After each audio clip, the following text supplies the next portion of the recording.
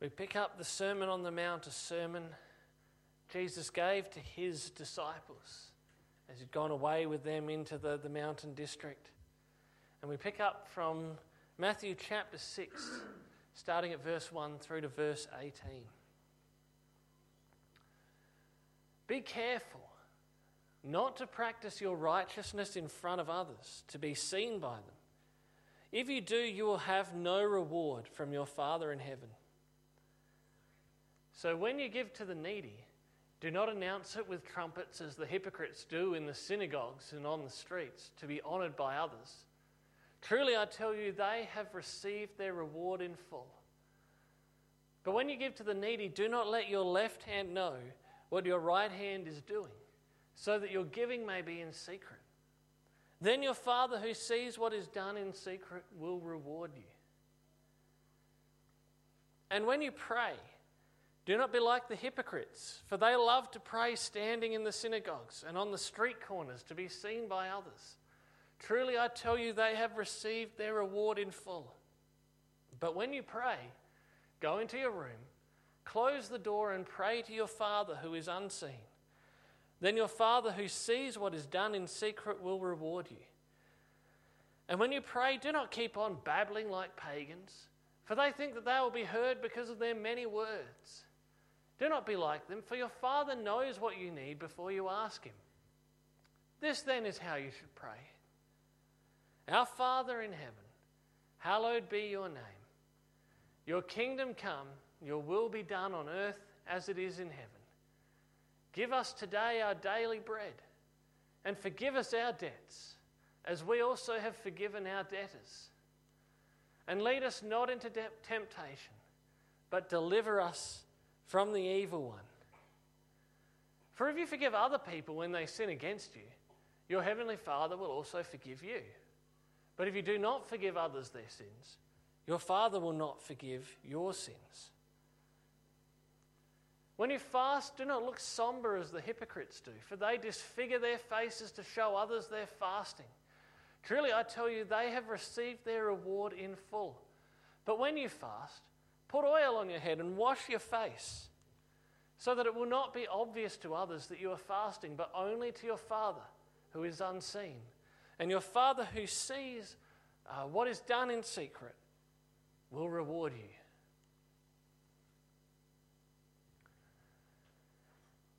In the Sermon on the Mount, Jesus has been teaching us about what it means to be a part of the kingdom of heaven, what it means to be his disciple here on earth, what it means to follow him. His redefined blessing and happiness to those who trust in God, those who follow him, and who live a life of purpose and value, of being salt and light in our world. Then Jesus taught us about the need for love in understanding the heart of the law, how we understand the law that God has taught us through the Old Testament and our understanding of that and how we take that on. That it all comes under love the Lord your God with all your heart and mind and soul and strength, and love your neighbour as yourself. But what about those things that aren't part of the law, but that God's people should do? Those acts of devotion, the good deeds that God has prepared in advance for us to do. Our daily worship, our acts of righteousness. What's at the heart of those? How do we do those in the kingdom of heaven? How do we follow Jesus in that regard? And in verse 1 of this chapter, Jesus gave us the principle that then the three different examples he gave us were built on. Be careful not to practice your righteousness in front of others to be seen by them. If you do, you will have no reward from your Father in heaven. And Jesus goes on to give three examples of the kind of behaviour we ought to watch out for. When you give, it's worth noting it right at the start, Jesus assumes we will give charitably. That if we love God and if we love people, that we will give to the people in need that we see around us. But Jesus says when you give to the needy, Don't announce it with trumpets, as the hypocrites do in the synagogues. Don't call a press conference to show the good that you're doing. That's what the hypocrites do in the synagogues and on the streets to be honoured by others, but truly I tell you, they have received their reward in full. And sometimes the natural response we can have to a passage like this is, yes, stuff those guys who think they're so great and show off with every single bit of charity they do is just a way of getting people to acknowledge how good they are. That's a way that we can respond to this passage. What a bunch of hypocrites. But the response I think Jesus is looking for from his audience here is to examine our hearts and see if any of this temptation has crept in our own hearts, in our own lives. Jesus tells us those who do good deeds for the recognition, those who do it for the popularity, they will get exactly what they're looking for, but they won't get anything more. If they're doing it so people will think they're great, they'll get that. But they won't get the recognition from God. They won't get the reward from God. Instead, Jesus says, but when you give to the needy, do not let your left hand know what your right hand is doing, so that your giving may be in secret. Then your Father who sees what is done in secret will reward you.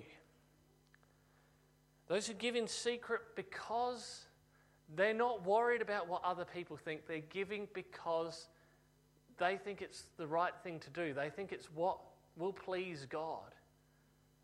They will have their reward. Now, there's a question how we understand that idea of reward. Is it that idea of if we give money but I haven't let my left hand know what my right hand is doing, if I give some money to the church, God will give me 3 times as much money back? Is that the reward that he's talking about? Jesus leaves it a little bit vague, the idea of what this reward from God actually is. One illustration I've found helpful over the years is in talking about the idea of reward is telling a young child who's learning to play the piano, there's 2 different types of reward, isn't there? Practice your piano every day and I'll buy you a bike. That's one type of reward. And when some people talk about the rewards that God will give us, that's the kind of thing they think of. The other thing to say is practice your piano every day and you can grow to be a concert pianist and you can play, in a great orchestra. And in that one, the reward is intrinsically tied to what they're doing. It's not, here's an added bonus to bribe you into doing the right thing. But if you do that practice, you'll get good. And that can go places. So I think in a lot of the ideas of reward that Jesus is talking about, there's an intrinsic reward when we live God's way. There's an intrinsic reward in growing in love like God's, is that it develops our relationship with God. That as we do things out of love for him in the world, it brings us closer to him and it makes us more like Jesus. And that's a pretty big reward. But we also can't fully discount the possibility that there is some kind of rewards in heaven as well. Now, heaven will be an amazing place for everyone who ends up there. But we can't fully discount, given some of the passages around it, the possibility that there might be some kind of special, like some form of rewards in heaven. And the greatest reward of all would be to see people who are there because of what God has done through you in your family, in your ministry. To see people who have ended up there because of what God has done in your life. But as I noted, Jesus doesn't really focus on the rewards. He doesn't go into spelling out what the rewards are.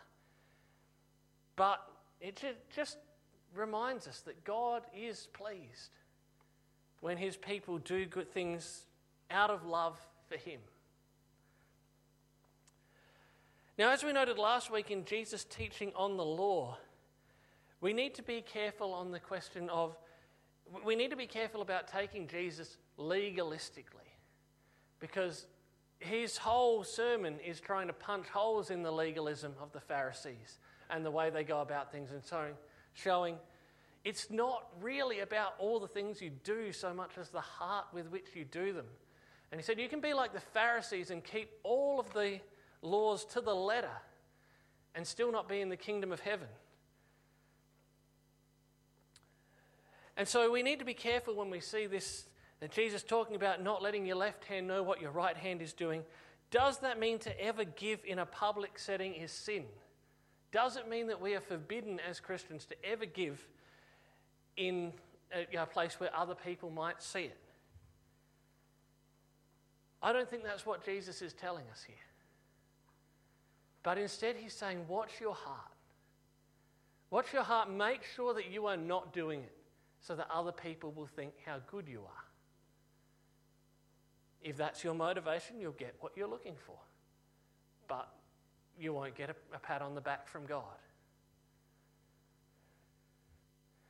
It's important for us to check our hearts. It's important for us to make sure, as we'll see in all of these examples that we look at, that we are the same person when nobody's looking as we are when everybody's looking. That we're willing to give without expecting any earthly rewards or recognition, but that we're doing it because we want to please God.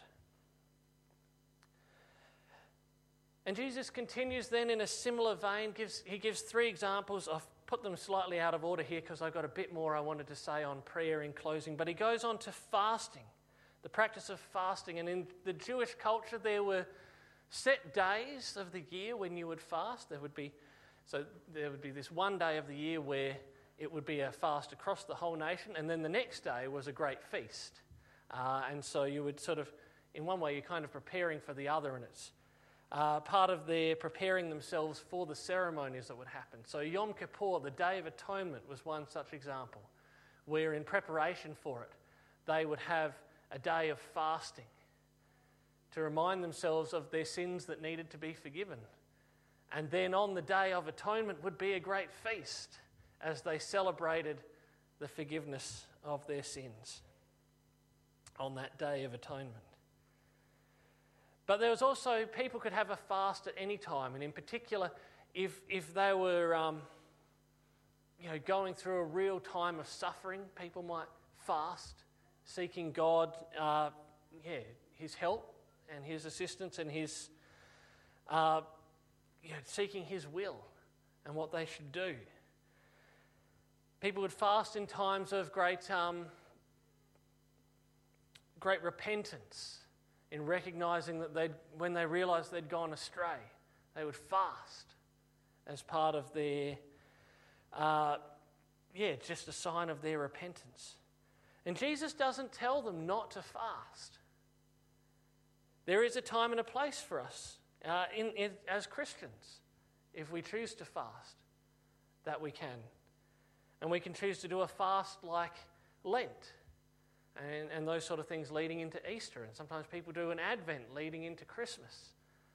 And I think that's quite an appropriate thing for Christians to do. But as we've seen through this whole series, if we make it a law that you have to do that becomes a problem. Because that's nothing to do with our hearts being engaged. But Jesus says, don't be like the actors. That's what the word hypocrites comes from. It's a picture of the actor in the Greek-style theatre. Don't be like the actors who are just playing a role, but that's not who they really are. Don't be like the actors who really want to make sure that everybody knows that they're fasting, so that they'll seem like they're extra holy. Look at all of the things they're giving up to be good, godly people. Holiness isn't a performance. We're not better than others in the kingdom because we've given up more things. The Pharisees compared themselves to Jesus and his disciples. And the Pharisees, why aren't your disciples fasting? Look at all these fasts we do. And Well, the Pharisees weren't in the kingdom of heaven, but the disciples were. It's all about the heart. Our Father who sees what is done in secret sees our hearts. And similarly, Jesus expects that we will pray. But he warns us, as we pray, not to be like the actors for whom prayer was a performance. The Pharisees who gave impressive prayers on the street corners and in the synagogues. But did they pray at home? Now this raises an immediate question for a lot of people. Does what Jesus says here mean that we shouldn't pray in public? He says, "Do not be like the hypocrites, for they love to pray standing in the synagogues and on the street corners to be seen by others. But when you pray, go into your room, close the door, and pray to your Father who is unseen. Then your Father who sees what is done in secret will reward you." Have we sinned about 4 times in this church service already by having prayer together where somebody comes up the front and leads us all in prayer? Is it wrong for us to have times where we break away into groups and pray together? Or if we do that in our Bible study groups and we have a time of prayer together? Well, if it is wrong, then the early church got that very wrong too. The early church prayed together regularly. Jesus prayed publicly, but he prayed in private a lot more. We read a number of times about him getting up early or staying up late to go and spend time in prayer with his Father. Again, it's not so much about what we do, whether the prayer is in public or in private. It's about testing our hearts. And Jesus is saying, are you happy to go and shut yourself in your room and pray by yourself? Is that something that you do? Or do you see no point in that because nobody's watching? Because nobody can see it? Are our public prayers like our private prayers? Or do we try to make them more impressive? So again, I see the point that Jesus is making is not that prayer in public is a sin. How could it be? He did it. But that we need to check our hearts and make sure again that we're the same people in private that we are in public. And for those of us who do get up the front, it's an extra temptation that we need to be aware of and checking ourselves for. And like in all of these things, we need to test our hearts that this is not why we're doing it. And so after the service today, if anybody looks like they're about to tell me it was a great sermon today, do I have to tackle them to the ground and make sure they don't say it, because otherwise I'll have lost my reward from my Father in heaven? Or is it about just making sure that that's not why I preach the way I preach? That I want people to tell me how good I am. But then instead I do it because I want to preach God's word faithfully. So we need to be careful that we're not legalistic, even as we take Jesus seriously and as we test our own hearts. Jesus also teaches us how to pray. He says, don't pray like the pagans with many words. The pagans generally had lots of gods, and you had to, go above and beyond to try and get their attention, because who knows, otherwise they might ignore you in favour of the other guy who had the more impressive prayers or gave the more impressive sacrifices. And Jesus says you don't need to go on and on and on and on and on and on in your prayer, going over and over and over the same thing for God to hear you. He says God hears you, and he already knows what you want what you need before you've even started talking to him. Be forthright in your prayers. Say, the things that are on your heart. And trust that God hears you. You don't have to pray a long prayer to be heard. The length is not an indicator of the quality. But again, we need to be careful not to take this legalistically. It's not a ban on long prayers.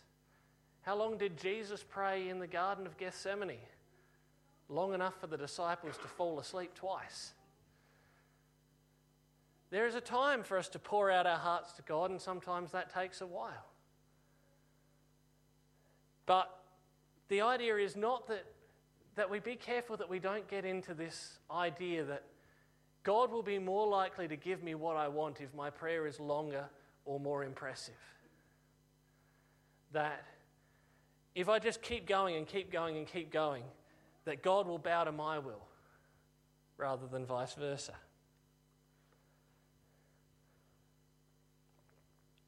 And so to illustrate his point, Jesus gave us a model prayer that we can pray. And this prayer could be a whole series on its own. But to bring it down to what it's really on about, Jesus shows us these are the things that we should cover in our prayer. These are the types of things that we can pray about. I don't think Jesus gives us this prayer to be a rote prayer. Say it exactly along these words every time that you pray, or else it's not a proper prayer. And indeed, I'm sure we've all been to churches where they've done the Lord's Prayer, and it's not a problem for the church to do the Lord's Prayer, but we've been to the church that, Our Father in heaven, hallowed be your name. And you can just tell the hearts are not engaged. And that's kind of exactly flying in the face of what Jesus is saying here, is that our heart seeking after God is the most important thing as we pray. Jesus encourages us to pray to our Father in heaven. And we who have become so familiar with that can so easily miss how astounding that was to his disciples as he told them at this time, you can call God your Father. That wasn't a commonly done thing in that time. Almighty Lord, perhaps, sovereign Lord, but our Father is a level of intimacy with God that was not common in prayer, was not done in prayer, until Jesus told his disciples to pray, Our Father in heaven. Now, the in heaven part is important as well. It reminds us that we're not just talking to our buddy, that we're not just talking to somebody who's on the same tier as us. But that phrase, Our Father in heaven, brings together who God is, that he is both near to us and loves us dearly, but high above us and powerful, and someone who we show reverence and respect, while also knowing that we are deeply and closely loved.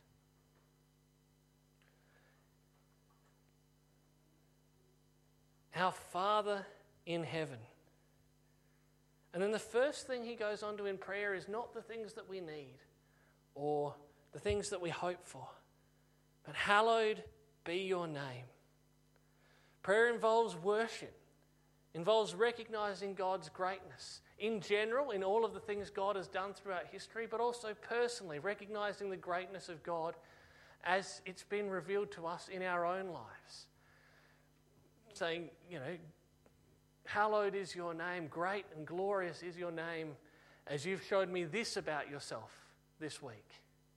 As I realized this about you, as I saw the sunset this morning. As I saw this about you as I read, and my heart was stirred as I read about what Jesus did for me on the cross. Hallowed be your name.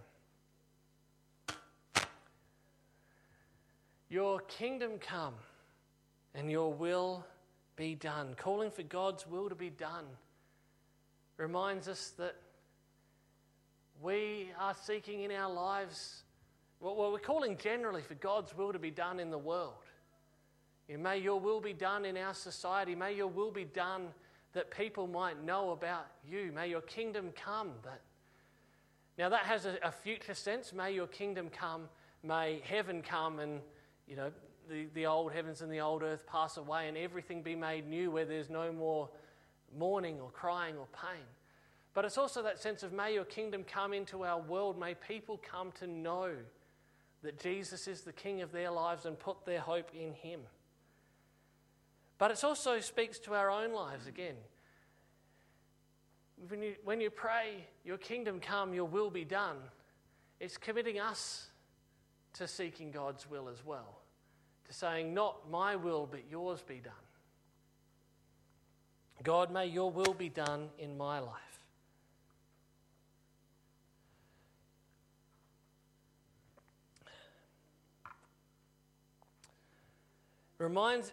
Praying your kingdom come and your will be done reminds us of the hope that we're looking forward to. The hope of the resolution of all of our struggles and our fears and our pains. But then Jesus encourages us to pray for our needs. Jesus knows that we are humans, that we have weaknesses and limitations, and that we are in a world that is broken, and we have many needs. And he encourages them to pray, give us this day our daily bread. Pray knowing that God answers that prayer. And he gave this prayer in a time where a lot of people were day labourers, which meant you went out and you worked your job for that day for somebody who had a job that needed doing, and you got your pay, and that was enough for your food for the next day. But then the next day you had to go out and find a job again, and then you had enough pay for the next day. We're a bit more removed from that now. Not too many of us are in the situation that we're never quite sure as we go to bed each night where our next meal is coming from. But it reminds us as we pray that prayer that everything that we have is a gift from God. That although we might have worked and earned our wages and all of those things, that it's not just through the strength of our efforts that we have what we have, but through God's goodness to us. And so praying, give us this day our daily bread, reminds us that we do depend on him and that everything we have comes from him.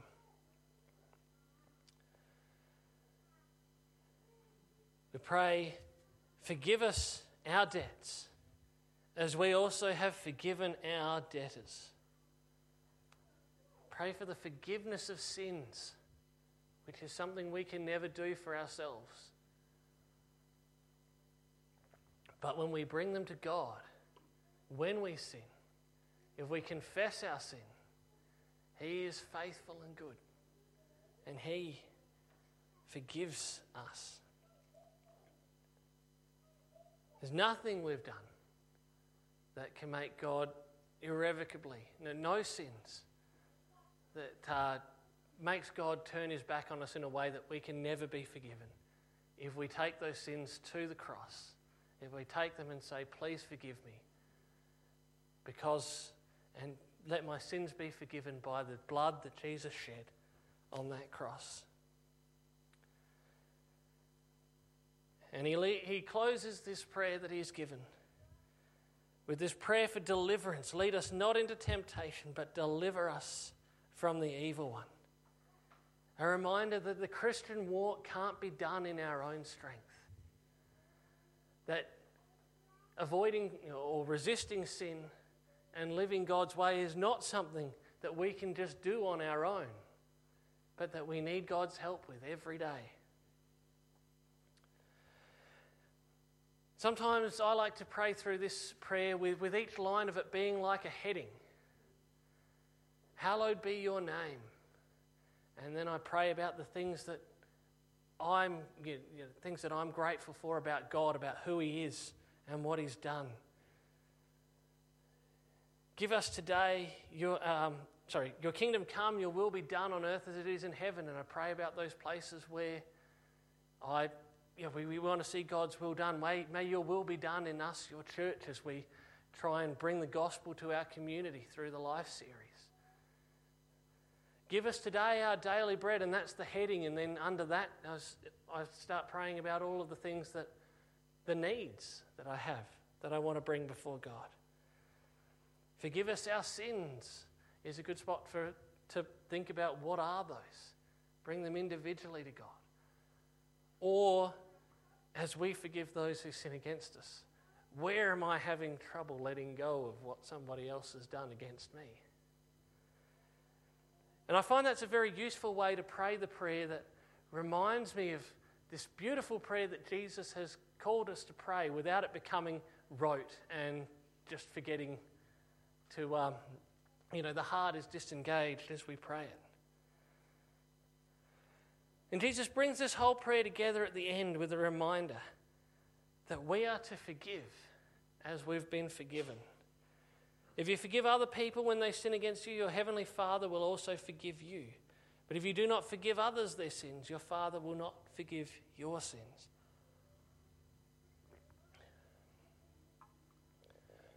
Jesus told a striking parable, not in this sermon, but in another point of his teaching, about a servant who owed a great king more money than he could ever repay. And the king forgave his debt when he threw himself upon the king's mercy. And then he went out, and there was another bloke who owed him $50. And that guy asked for him to forgive his debt. And instead he dragged him away and had him locked in jail. And Jesus' point was fairly clear. If we behave like that, it shows we have not understood the incredible goodness and forgiveness that's been shown to us. I think that's the key to this passage.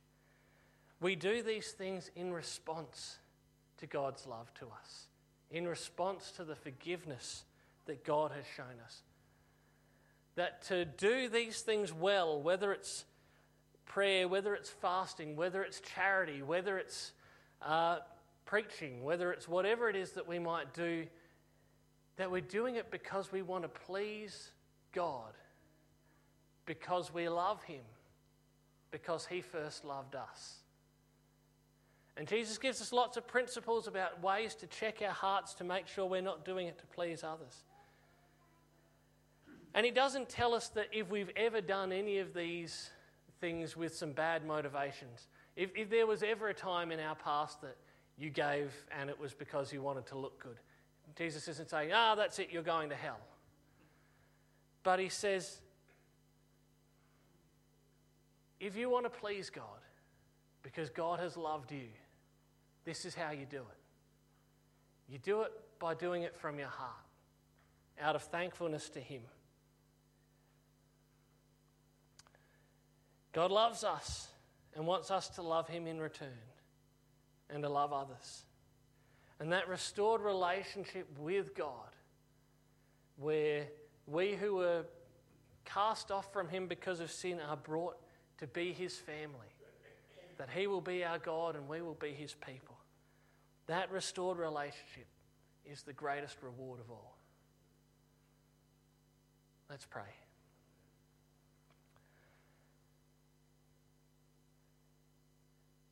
Jesus, we thank you for your words to us, that you have taught us what it means to show our love for God through the things that we do. Help us to remember that it's not just about if we give a certain amount of charity, if we pray a certain amount of prayers, that you will be pleased. But it's about our hearts, that we seek you with our hearts, that we do things because we want you to be pleased with them, not because we want people to see how good we are. We pray this in Jesus' name. Amen.